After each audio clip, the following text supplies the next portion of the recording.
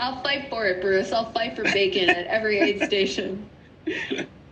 We need bacon and pancakes at every aid station and tacos at every aid station. That's all it is. Well, and you got to put all those three things together. So the move is you take a pancake, you make it into a taco shell, and you put bacon in it, and you run off with a bacon pancake taco.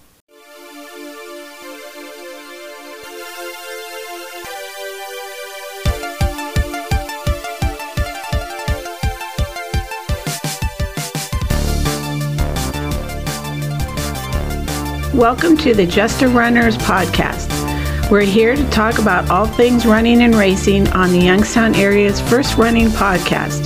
Here's your host and Youngstown Marathon Ambassador, Bruce McIntosh and Pico.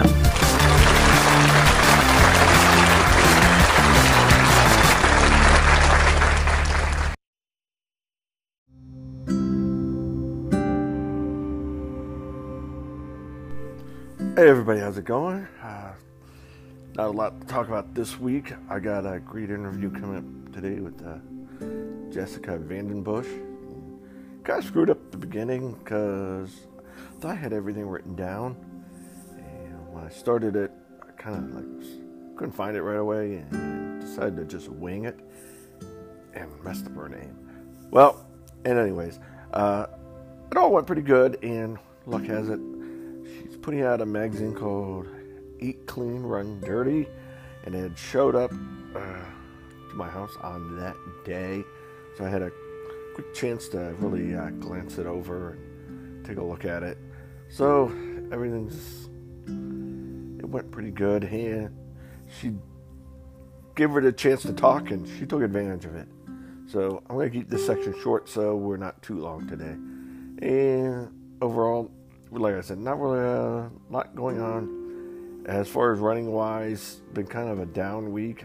And next weekend, next weekend coming up on the 19th, I am doing my virtual Centennial 5K, the NFL Centennial 5K. All right, well, let's just get to the interview. Let's do it. Welcome to the Just a Runners podcast. I'm here with Jessica Vandenbush. Did I get it right? It's Vandenbush. Vandenbush. It's a good Wisconsin name. That's what I should have had my glasses on. Sorry. And okay. I just got your magazine today. Are you still doing the Sugar Stride podcast? I changed the name of it so it would match the magazine, so everything goes together. But I haven't done an episode of the podcast in a couple of months, but I'm actually recording a bunch of them this week and next because I'm turning the magazine into an audio version for the podcast. And so for every article in Eat Clean, Run Dirty magazine, there's going to be a corresponding podcast where we have a really neat conversation with the author, like the writer, and the artist that contributes to the visuals for each article. It'll be pretty cool. And we're going to just release them all as they are ready. Yeah, I was about to say you were also the editor, producer. As far as I know, you're just about everything for the Eat Clean, Run Dirty magazine, which I am the only employee, Bruce, the only employee at headquarters. So you have all the job. I guess it says Volume 1, Summer 2020. Is this the first edition that you've put out? Yeah, it's the first whole edition. So we kind of did a test run and literally thought of it like a test run, like a practice edition.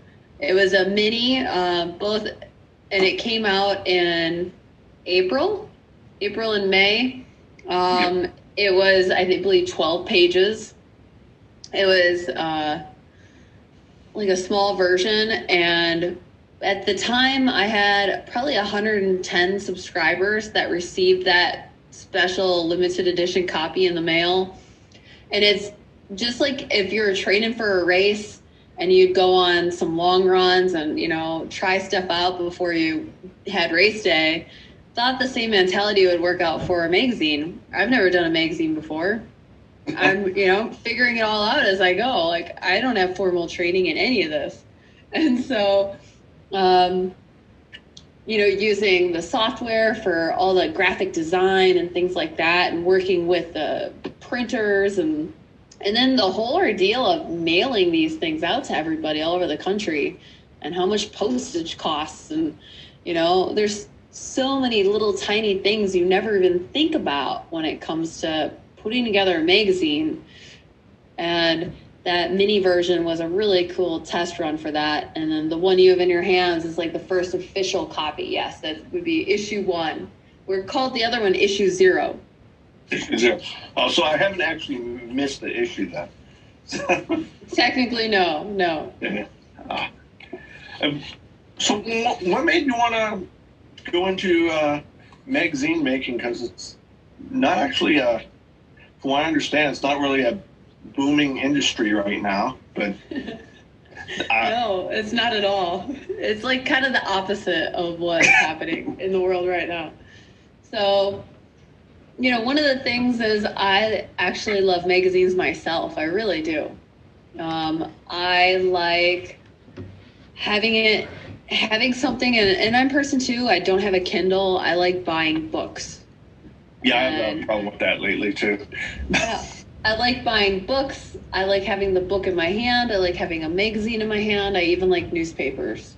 And I like feeling it and smelling it and having an experience with it. I like, traveling with a paperback and using my plane ticket as a bookmark. And I like waking up in the morning and, paging through a magazine and, maybe spilling a little coffee on it. And I like tearing out pages of it and, being inspired by the beautiful photographs that come in magazines and taping them to my refrigerator and thinking about hey, I want to go there sometime, or maybe in all different things. Like I collect catalogs even for inspiration for all sorts of things. It's the thing I love.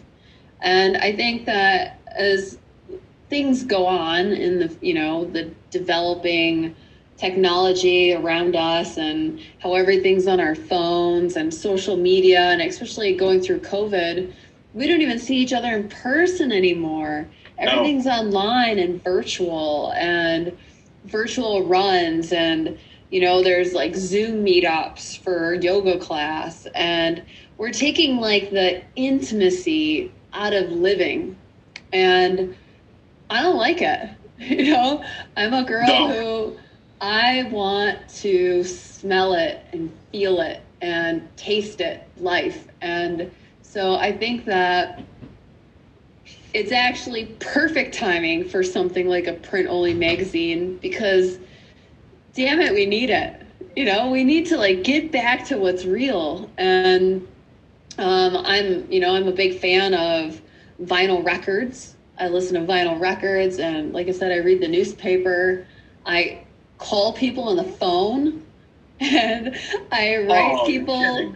I call people on the phone and talk to them, and I write handwritten letters, and I put together a print-only magazine, and it might be a little bit old-fashioned. I preserve fruits and vegetables in jars, old school, like Grandma did, and I don't like shortcuts, and I don't like taking the intimacy out of life, and so I hope that this kind of brings us back. It's kind of like one of the things I love is Sunday supper, and before COVID, it was the thing I did pretty regularly. Is unless I had to work or I was going on a trip, on Sunday evenings I would invite my friends over, and I'd post a recipe, something simple, not too fancy. I'd post a recipe and the ingredients to it, and let folks know what we needed, and if they had something in their pantry, they could bring it. But when they got to my house, we'd figure out what we needed, and we'd walk to the grocery store together. And we'd split up around the store and get our ingredients and come back. And if I had a friend who played an instrument or something, they'd bring that out. And we'd cook together. Somebody be in charge of cutting up the vegetables, somebody else would be in charge of the grilling the meat or whatever. We'd cook together, and then we'd sit down and we'd eat together. And there's all sorts of people that were invited to my table, and there, it was always a place for everybody, and it was communion, and it was family, and it's community, and so there's intimacy in that. And I kind of wanted to make like a Sunday supper of running in a magazine form, and kind of include everybody who's involved in the running community and welcome them to the table, and even people who are outside of the running community and just in the outdoor space, and kind of welcome everybody to the conversation and to the community through paper, I guess. That's a great idea, actually. If you ask me, because I've always been like you. I like magazines. Something about the pictures. Maybe it's because the attention span isn't as long as for a whole book. And like I said, I just got it today. I've skimmed through it, haven't actually had a chance. But you mentioned some of the things you were not expecting. How were you going to go about picking what articles go in here or what you wanted to put in it? So first, I'm going to back you up. So you got this magazine today. It's a little bit different than some other, it's a little different than the other running magazines you're probably used to seeing, I would guess. Yes, I have read a lot of Runner's World. I've gotten, well, you can't even get Running Times now, and I've gotten Trail Runner in the past. Mm-hmm. But it's a different feel to it. Well, it's literally a different feeling, right? Like the paper is a little bit gritty, and it's not shiny at all. Runner's World is a shiny, glossy magazine, right? Yes, it is. This one's matte, and it feels a little heavier even in your hands. It feels substantial, and and going through it is very visual. There's a lot of photography, things like that in it, a lot of art. As far as picking the stories and things like that for it, I did have a lot of people submit things, right? Yes. And, I've had to say, I actually said no to a whole lot of people, because there's a lot of things that this magazine will be, and then there's a lot that it will not be. And part of the reason why I started it is because I found that there's an integrity issue in some of the other magazines, because the way publishing works, right? You have to make money with the magazine to be able to have it. That's the whole idea. They sell ads, right? Yes, that's the basic. Right? But I think that it's a good thing I'm not in publishing, because I really don't know the first thing about selling ads. And there is advertising in this magazine. Yes, a couple. There's a couple. There's not a ton, though.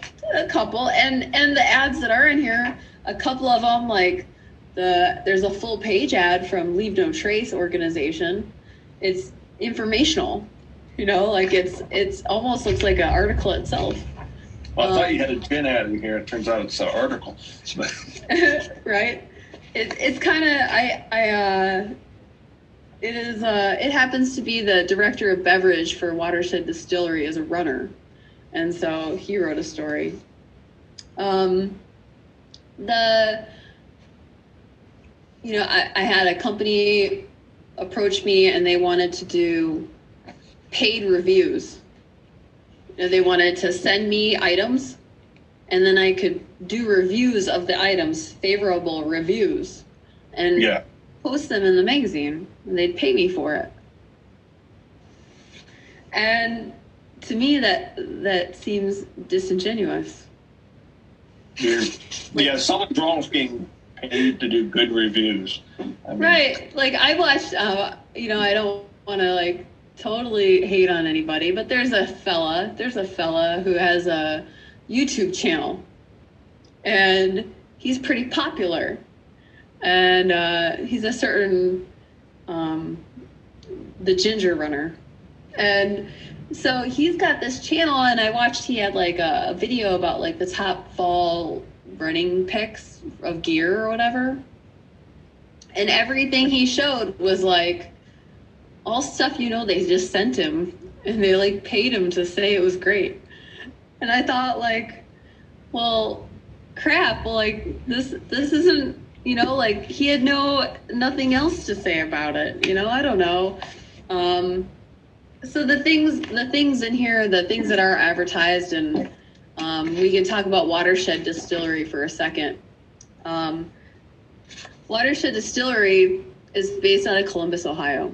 It's a small company, and they have a distillery. They make bourbon and gin and vodka, and they also have a kitchen with a fantastic menu and very stylish, very cool.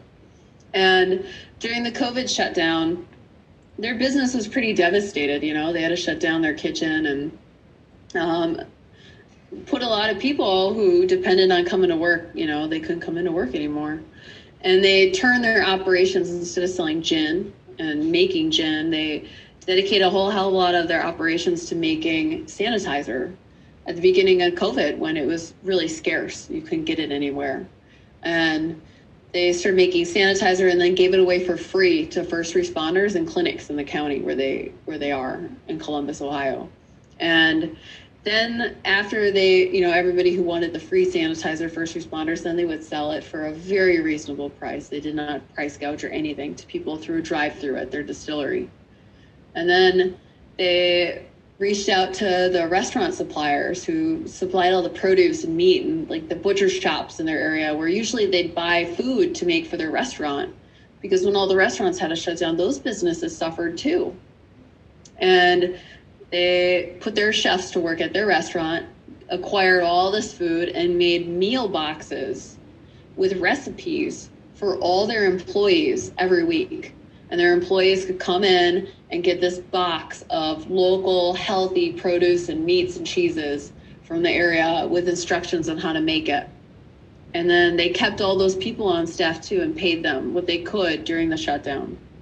And so they make gin, and yeah, there's like, you know, there's a gin feature in the magazine, but you know, they're a company that is really doing the right thing, along with, you know, really taking care to do environmentally responsible things in production and things like that. And so when going through this magazine, the kind of companies that I'm inviting or curating to advertise in the magazine are of like the highest vibration. You know, they're big and they're small, but they're doing the right thing.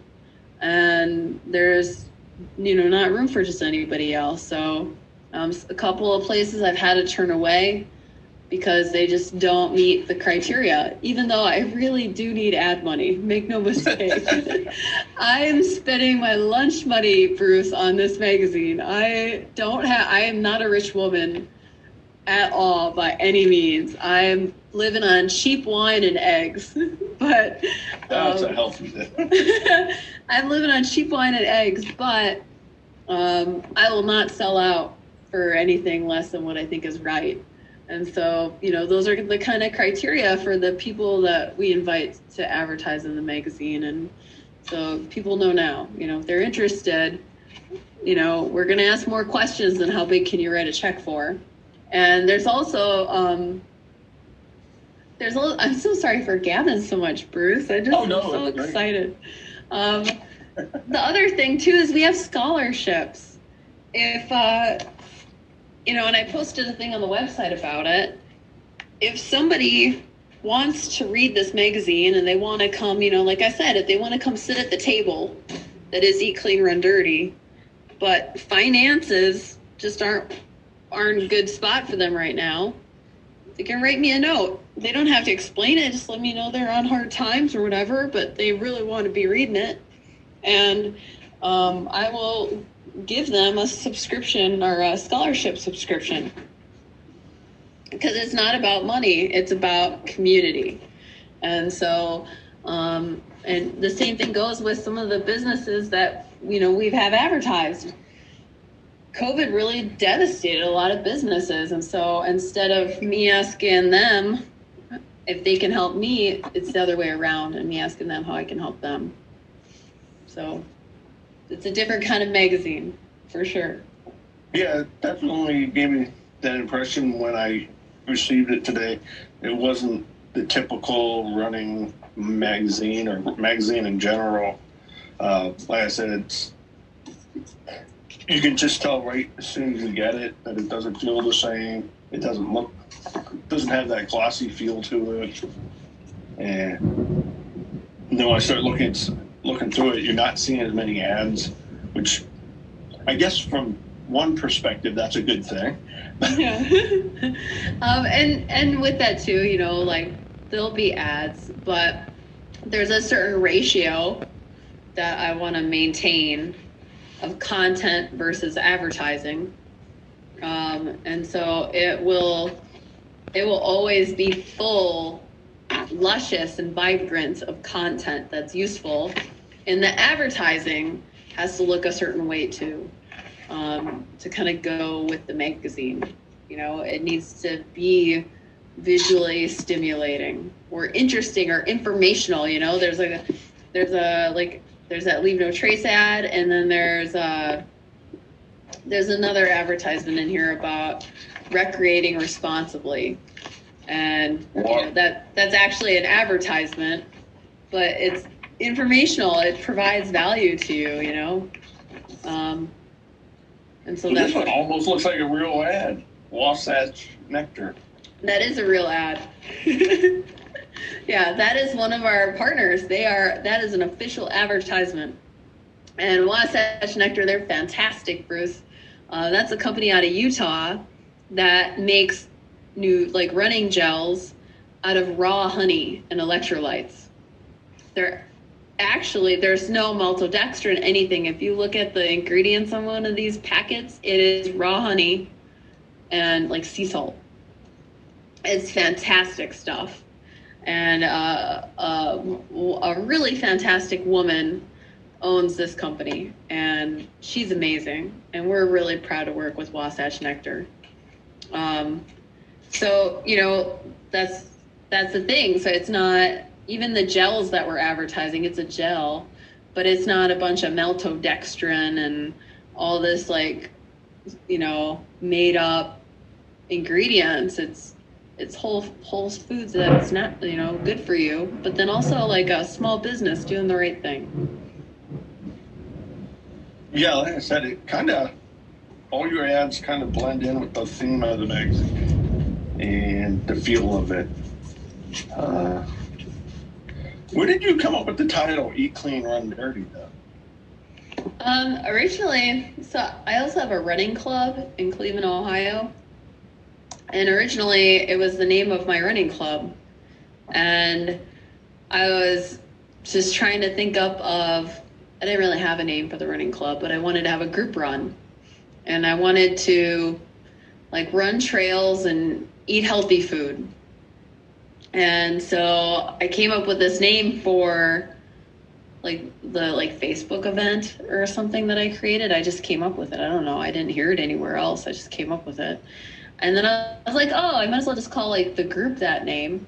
And so I started off with just having that. It's like a Facebook group, running club in Cleveland, and had a couple of different runs around the area. And then I had already had the podcast, and it was called the Sugar Stride Podcast. But then I thought, actually, I like Eat Clean, Run Dirty better. So I changed the name of the podcast to Eat Clean, Run Dirty to match the running club. And then when it was time to start a magazine, I thought, well, that's a cool name. I might as well use the same name too, so everything matches. Yeah, go with it. Yeah, I've been listening to your podcast for quite a while. I think a few years at least. And well, that's awesome. Thank you. Oh, you're welcome. That's why I hadn't realized you changed the name. Hopefully But you said you haven't had one out in a while, a few months. Yeah, it's been a few months. I think the last one I recorded was with Cody Reed. Okay. And that's the last one that was up. And like I said, the next few episodes, so I will record an episode about Orcas Island. At that race this last February, if you listen to the podcast, then you know how important Orcas Island is for me. And this will literally be like the third Orcas Island race episode because it's taken so long. But this one has a different ending. And I probably recorded like 4 hours worth of audio out on the trail with like my mini handheld recorder. And that race had 2 separate ice storms in it. And I recorded during the ice storm with like trees crashing and falling and all this.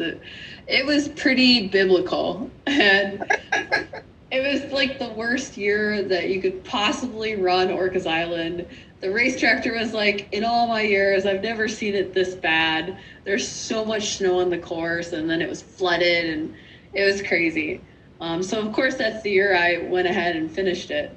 But so I've got a lot of recordings from that, including like the pre-race meeting and stuff. It'll be really a neat podcast when I get it up. And then after that will be all that, every single article, like I said, in the summer edition is going to be turned into an audio version of the article. So like, you know, I'll talk to Sabrina about the How to Train Yourself article, and we'll have Jordan on there, the photographer, and you know, those pictures in the Sabrina's article is kind of the first really big article in here after Jesse's beautiful pictures of Sandra. Which one's? It's on page 9. I always love having visual aids for my audio-only podcast. Yeah. So exactly, yeah. So well, when for the viewers, and we don't even have our video going here. Okay, for everybody listening, get your magazine, get the Clean Run Dirty Copy, Volume 1. I'm sure I got a connection here. We can get it for you, and then listen to the rest of then listen to this podcast. So exactly. But you know, looking at Sabrina Stanley's article, which she crushed the Nolan's 14. She got the FKT like a week ago, which is amazing. She's just an amazing human and so sweet. And she might be my most frequent guest. She's probably tied for Lee Connor right now. But looking at this picture, you know, Jordan Chappell he's a photographer, and these photographs are from the High Lonesome 100, which is a fantastic race in Colorado. And if you look at this picture, you can see the runner in the little red vest, so tiny on the bottom on the left page. And it really puts into scale the course and where they are and how difficult that terrain is. And then it goes into Sabrina's article about training yourself for a 100-mile race and that you don't need to hire a coach. You have everything you need. And she lays out, she has her own coaching business with Avery, but she lays out exactly how to write your own coaching plan. And it's really helpful. And it's, you know, paired with these beautiful photos that Jordan took of High Lonesome. And so you get to see these amazing pictures of this race. And, you know, the kind where you want to tear out and tape them to the refrigerator. And then, you know, learn how, you know, you don't need to hire somebody to be a coach. You can, you know, figure this out. Write your own plan. It's really it's actionable. It's helpful. You know, and you're learning from the best. And then after that, it goes into an article. My friend Maggie Olson writes for the Financial Diet. And I asked her to write an article about, you know, a lot of folks train for races that are far away. And they spend their family vacation on a race. Some of them bring their family, some of them don't. But they take their time off from work to go running in beautiful places, you know. And that costs a lot of money. You think about every year the Western States 100 has that lottery, right? Yes. And it costs a lot of money to go run Western States. If they actually pick your name, that race entry is, you know, pretty expensive. What is it, like It's like $450.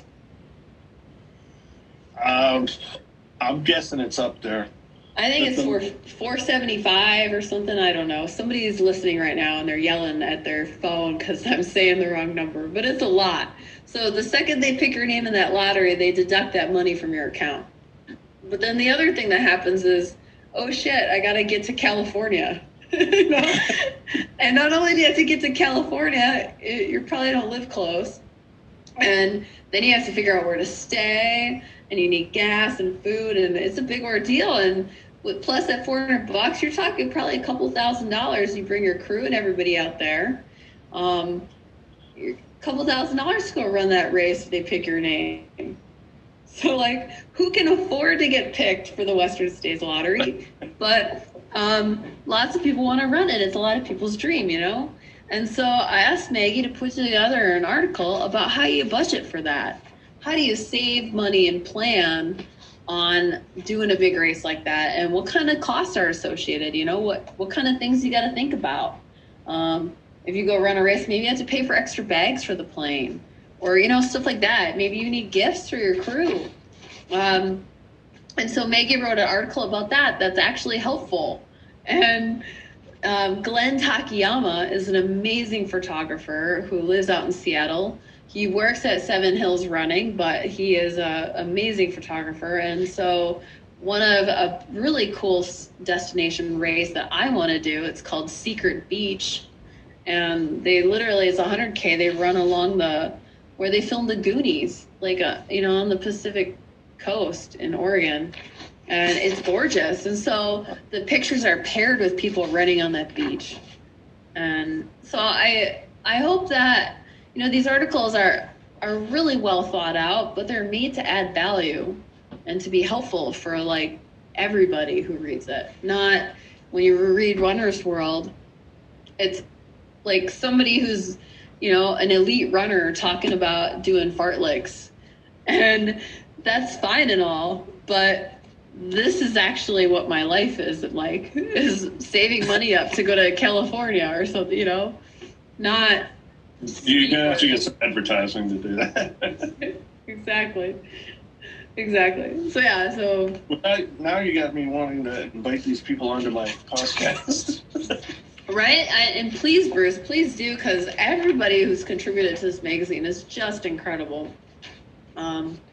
Just some really, really special stories in here. Another, you know, the next one is Jesse Kokotech. Right at the beginning of the whole COVID shutdown, like in March, there was a race called the Georgia Coastal Greenway, and it's a 155-mile race.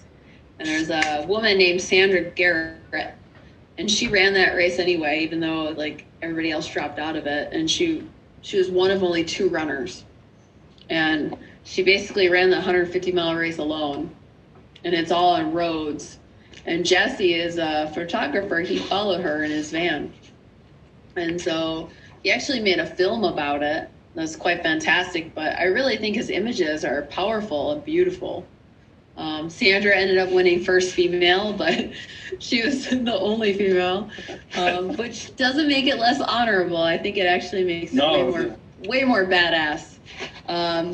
But he took some really beautiful images of her and this accomplishment. You know, so that's an amazing thing. So yeah, like, invite Sandra on your show. She's amazing. You know, invite Jesse on your show.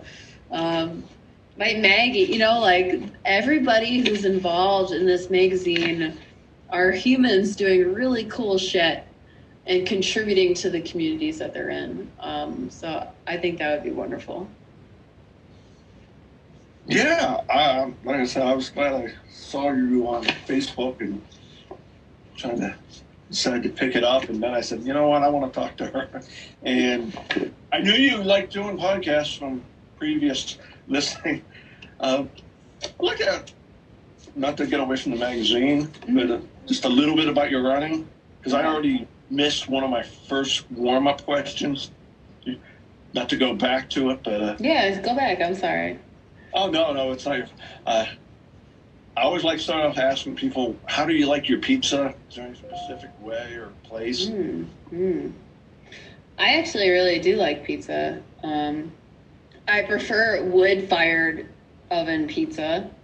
I like my crust like a little bit charred, and I like the kind that has like maybe a little ricotta and garlic and like arugula on top. If I'm being fancy. Otherwise, I like some thin crust pizza too with a little bit of pepperoni. I eat animals these days. Or I love New York style too, where you can kind of taco the pizza. But I feel like I got to run at least 20 miles to earn pizza. So it's usually kind of reserved for after long runs and races. But I guess that's... Yeah. I like when I travel, I like going out for pizza in the town that I'm in, wherever they say is the best pizza, and trying it. And you kind of got to get a taste for the place by where their pizza joint is. That's one of the reasons I asked this question, so I can have places, you know, some of them are local. I've discovered, hopefully I can find some other places, so if I'm out somewhere, you know, that's my plan. Well, where do you live, Bruce? I'm in Boardman, just outside Youngstown. I gotcha. Well, I actually believe we met for about 2 seconds a couple years ago. Okay. You were running the Burning River, and for some reason, it was right. I think it was actually on my birthday that year. That's awesome. And for some reason, we went up to Brandywine Falls. And we got there like a lot of runners were coming through right then. And I swear to this day, you were one of them. And the other one was John Craze. I'm pretty sure you know him. Yeah, John's awesome. He's been on the podcast. He's been on my podcast, John. I haven't worked out a ton with him. Eventually I'm gonna get him on here. Mm-hmm. I got do you know Barb? His girlfriend? Yeah, I do know Barb, yes. I had her on a few weeks ago. They're fantastic people. They really are. They're very caring, down to earth, and they're pretty badass too. So they're just delightful. I'm just trying to get back into it. And, well, what actually got you into ultra running? Not just because you've done quite a few ultra events. Yeah, it's kind of the thing I love right now. So I started running, and then I got into, I haven't been running all that long, but shortly after running, I got into trail running. In Northeast Ohio, where I live, there's a whole lot of running clubs and running groups and things like that. And so I quickly found a group called the Tuesday Night Group Run. And they meet in the Cuyahoga Valley National Park, basically every Tuesday, sometimes some of the metro parks. And afterwards, they meet somewhere at like a tavern and have a beer and a burger or something and talk. And, you know, through there, I learned about another running group called the Crooked River Trail Runners. And they meet on Thursdays and kind of do the same thing. It's a common theme among trail running is you go run in the woods, usually in the dark with a light strapped to your head. And then afterwards, you throw on some sweatpants and you drink beer and eat food. And talk shit, and I love it. I just loved it right away, and I love the people around it. And so we would hang out at the Crooked River Trail Runners, and during the winter time, back in the day, they'd hang out at this clubhouse at a golf course in the national park, and people would talk about running 50Ks and all this and just there's something about the look in their eye and how they talk about it. And they talked about it like they were in love with it. They talked about it like poetry, and I wanted to know what they knew. And so then it was coming up, the leader of the Crooked River Trail Runners, his name's Jim Christ, and he's one of the race directors for Burning River, actually. Okay. He invited me. He knew I was new to the group. And he said, "Hey, Jess, there's a film festival coming around, and I think you might really enjoy it. You should think about going." And I said, "Okay." I didn't know many runners at the time. I was pretty new still, And So I went down to one of the Cleveland independent cinemas, the cool ones where you see old movies and you can drink cocktails at the movie theater. And James Varner was there with his trail running film festival. He's the race director of Orcas Island. And he travels around with these running films. And it was pretty small. I mean, they probably had 100 people out of like a 500-seat theater come. And they had a raffle, gave away some prizes. And the guy who started Territory Running Company was there, and I met him too. He's a nice guy. And James showed some films. And one of the films that I saw was about Orcas Island. And at the time, I didn't know that there were 100-mile races. And I didn't know that there was 100-mile mountain races. And I had never been to the Pacific Northwest, and I actually didn't know what it looked like. I'm from northern Wisconsin, but I didn't know what Washington looked like besides, I know where it is on a map. And, that movie, that video is available on YouTube. Anybody can go watch it. And it's a good film. It's by Matt Cecil. And so... What was the name of the video again? I think it's literally just called Orcas Island 100. But it's a couple years ago. A lot of people since then have made different movies about Orcas Island. So when you look on YouTube, you gotta kind of look around. This one, the filmographer, his name is Matt Cecil, and he's from, I think, Vancouver, and he also made a film about Fat Dog 120. He's a fantastic gentleman, very sweet, very talented. And so I sat in that theater and I watched this film about this beautiful place that looked like a wonderland, like something I had never seen before. It was so green and luscious. And there were runners in this landscape, like just running 100 miles over mountains all night and all day. And it was so hard, and you could tell it was so hard, but they had like this expression on their face that was joyous, and how they talked about it. I was taken aback by it, and I told myself in the theater that day that I wanted to be a mountain runner, and I wanted to run 100-mile races, and I wanted to run that race.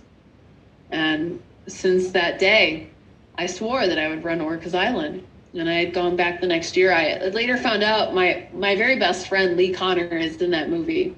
I didn't know her at the time, but Lee Connor is in that movie. And many of my other friends now, because Orcas Island has a pretty big community around it. The same people go back every year for a reason, because it's a beautiful race.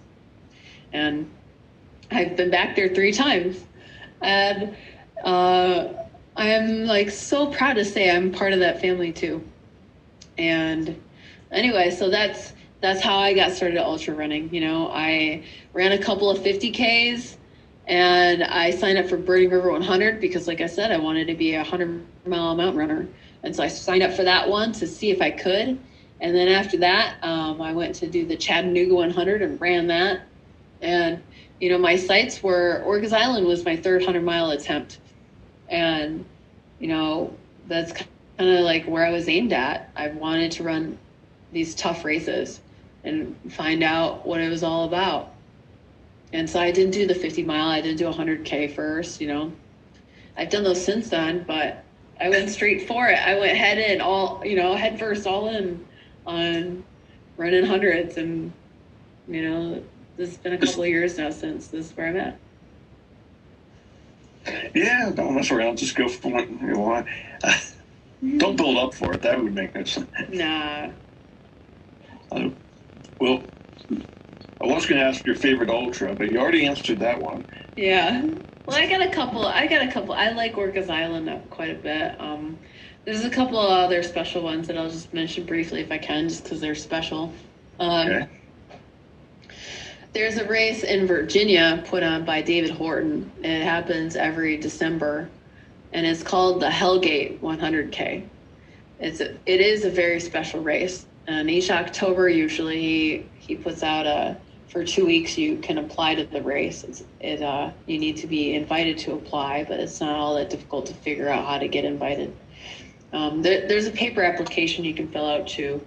That race is very special. If anybody ever gets a chance to go run in Virginia and be a part of that community, I really recommend it to everyone who loves trails. And Hellgate is a very special race. I love that race. And also another race, I'll mention two more. The Georgia Death Race. The Georgia Death Race is just awesome. It is like the best of East Coast trail running. And I know there's been a lot of controversy about the race director and things like that, but that does not take away from, that is a very special race that a whole community puts on in Georgia. So if anybody ever has a chance to go carry that railroad spike in their pack for 74-ish miles, I really think you ought to. And that's usually a lottery. And then the other race I'll mention that's very special is it's called the Bighorn 100, and it's in Wyoming.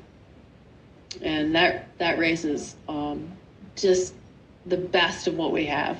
Community, there's 7 women that are race directors that put on that race. Everybody in town is involved, the mayor to the McDonald's. There's a McDonald's aid station. There's they're on some of the courses on the Crow Indian Reservation, and they have aid stations where they have elk jerky and dried apricots and mountain water. It is just you can go from beautiful fast food to elk jerky. Yep. On one race. Well, that's a beautiful race too. If you're in 100-mile races and you don't have Bighorn on the list, you need to do it. But that's my list of favorite races. Yeah, a lot of them, the longer races that you mentioned, they all have that ominous sound to them, if you will. Georgia Death Race and the Hellgate. Yeah. They don't want to make it sound easy. No, I you will never hear me say, "Oh, I signed up for Tunnel Hill." Like, no, you'll never hear something like that come out of my mouth. Not that there's anything wrong with those races. They're fine events. They really are. And everybody has different things that they're into. And like with the magazine, we celebrate all of those things. But the things that Jessica is into is adversity and beautiful views. And beautiful views are usually hard earned. And so that's kind of where my list comes from, I guess.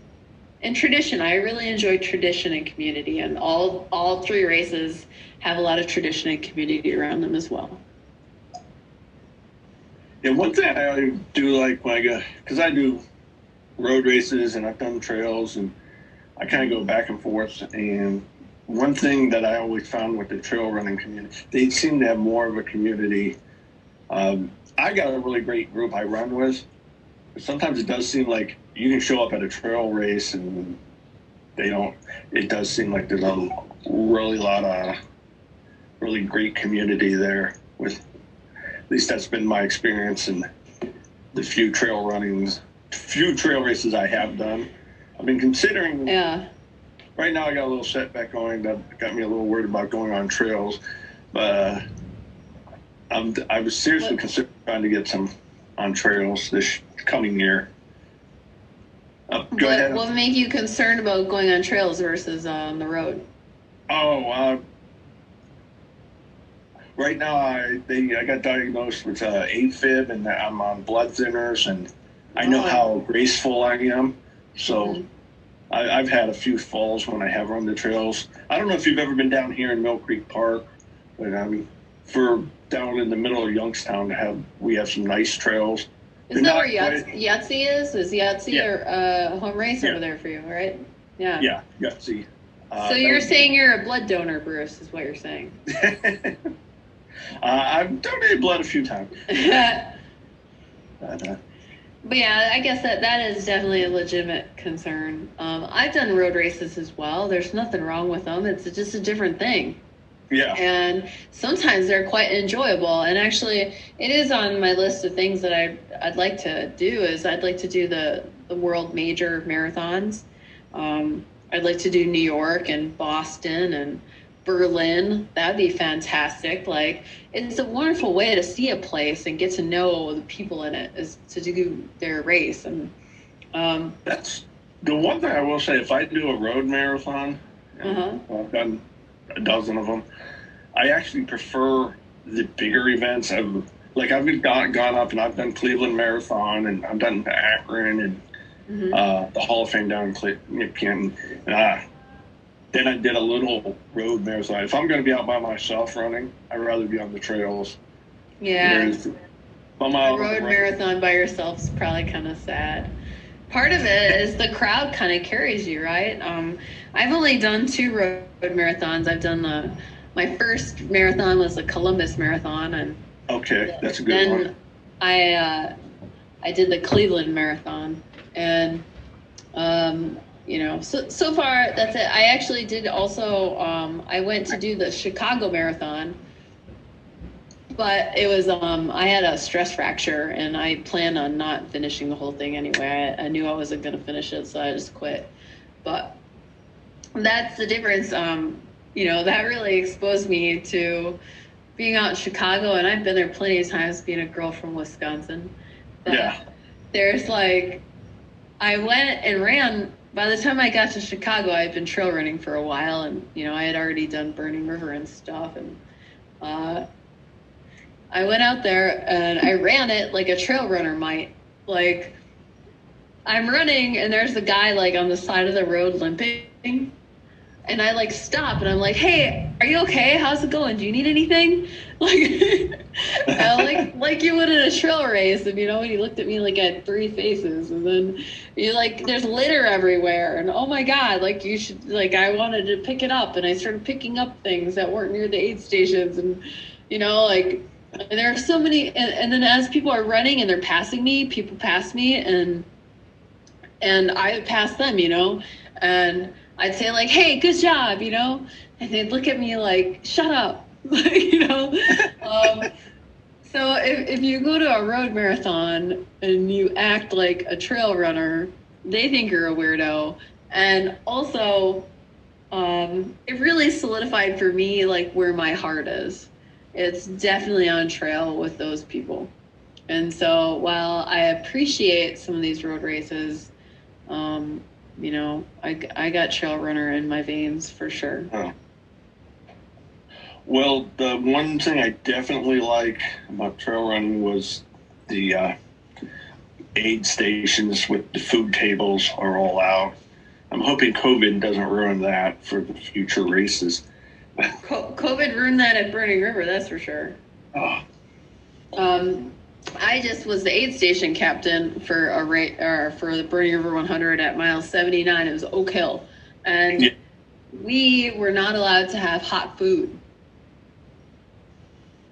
No hot food. And usually my aid station has chocolate chip pancakes. And, we have pierogies. And last year we had biscuits and gravy. And, and we're making tacos. We're making mashed potato tacos. And oh my God, that sounds awesome. Oh, yeah, we have a giant, we do it up. And this year we were told we can't have hot food of any kind. We can't have cold food either. That's not on the list of aid station food, which was very short. There was 5 things on our list. And we couldn't even have coffee. And we weren't allowed to touch people. So usually ML 79 of a 100-mile race, people come in with some problems, people come in desperate and crying and barfing. Sometimes they're barfing up blood that looks like coffee grounds. There's major problems happening with them. A lot of times there's blisters and horrible chafing, and I'll give them a burrito and have them sit in a chair while I fix their feet, and then we send them on their way. And this time it was, I can't touch you, and we only have chips, and stay 6 feet away. It was, and to say Burning River, the folks at Western Reserve Racing that put on Burning River, they took a lot of care and effort. A lot of work went into this race for them, really making sure they got all the permits so it could happen. but then making sure everybody had proper training, proper supplies, and took the proper procedures. We were sanitizing everything every hour on the hour. Everybody wore masks and gloves, and took it very seriously. But it was very different kind of race in COVID than what we're used to having. That's for sure. Yeah. Hopefully, we'll get back to the old way, having those great tables and food and stuff on them. Eventually, we'll get back to it. I'll fight for it, Bruce. I'll fight for bacon at every aid station. We need bacon and pancakes at every aid station and tacos at every aid station. That's all. And you got to put all those three things together. So the move is you take a pancake, you make it into a taco shell, and you put bacon in it, and you run off with a bacon pancake taco. Man, I'm getting hungry again. Okay. Well, getting close to an hour here. I don't want to take too much time. Any last thoughts you'd like to share? Or is there any actual ultra out there you haven't done that is like on your bucket list? Oh, yeah. I totally have a bucket list, Bruce. Oh, my goodness. Yeah. I totally have a bucket list. So we talked a little bit about in the magazine, the High Lonesome 100. That's pretty high on my bucket list. Hard Rock 100. That is the big one on my bucket list. I'm doing as many qualifiers as I can. A big one on my bucket list is called the Bear, and I have that race coming up in like 3 weeks. Another one, Pine to Palm, Cascade Crest, the Fat Dog 120. There's a race in West Virginia called Highland Sky. I'd really like to do that. I've done Laurel Highlands 50K. I'd like to do the full distance. It's 70 miles. Massanutten, I really want to do that race in a bad way. And then there's a race in Italy called Tour de Jante. That's a 200-mile race. I want to do that. I definitely, I have a bucket list, Bruce, that's exhausting because it means a lot of work and a lot of suffering, that's for sure. Tahoe Rim Trail, that's one I really want to do too. That one, I want to do that. You got your work cut out. Yeah. I have my bucket list is a 5-year plan. That's what it. Well, if it was easy, it wouldn't be any fun. Exactly. So, well, what if somebody has never done a 100-mile or very little ultra experience? What would you say to them, somebody that wants to get into ultras? I would say do what excites them. Forget about the rules. It's a sport of mentorship. And so, reach out to folks that have been in the sport and volunteer and be in service as much as you can. That's how you learn. I learned so much from going to group runs and asking questions, and then from being at aid stations or, volunteering to help people accomplish their own goals. This is that kind of community. Don't overwhelm yourself with what you're supposed to be doing or what's the normal way to do it. You heard me talk, like I went from 50K to 100 mile because 100 mile made me excited. That's what I wanted to do. Don't mess around. But I got there because I really embraced my mentors. I learned from the other people before me, and I have a lot of respect for the sport. So if it's a sport that intrigues you, it's also a sport that will welcome you with open arms. Just come to it with an open mind and to ask, how can you help? And the more you help the sport, the more the sport helps you. But there's a place for you in it, that's for sure. Okay, well, I just want to say good luck in your running and crossing off that bucket list, and good luck with your magazine, Eat Clean, Run Dirty. And if anybody is interested, you can look it up on eatcleanrundirty.com. And I just want to thank you again for being on the podcast, and I hope we get a chance to talk again sometime. I'm sorry I talk so much. Oh my goodness. I'm so excited about all these writers and everything, being able to share their work is really important and dear to me. Made my part easy. I just sit back. Well, thank you so much for asking me to be on the show. It's definitely an honor, and I very much appreciate it. Thank you so much. Oh, you're welcome. This is Bruce McIntosh. This is Dawn McFall. And this is Greg Gamble. Join us for our new podcast, Just a Running Trio. Coming out in September. Are you sure about that? I hope so. All right. I'm sure there'll be plenty about running, racing, and whatever else, and all our love of the Cleveland Browns. I hate the Cleveland Browns, Bruce. Join us all for fun facts about running experiences, some of the tragedies of running, that kind of running thing. Hey, Dawn. What'd you say? The real key is don't overthink. Rihanna, none of us like the same.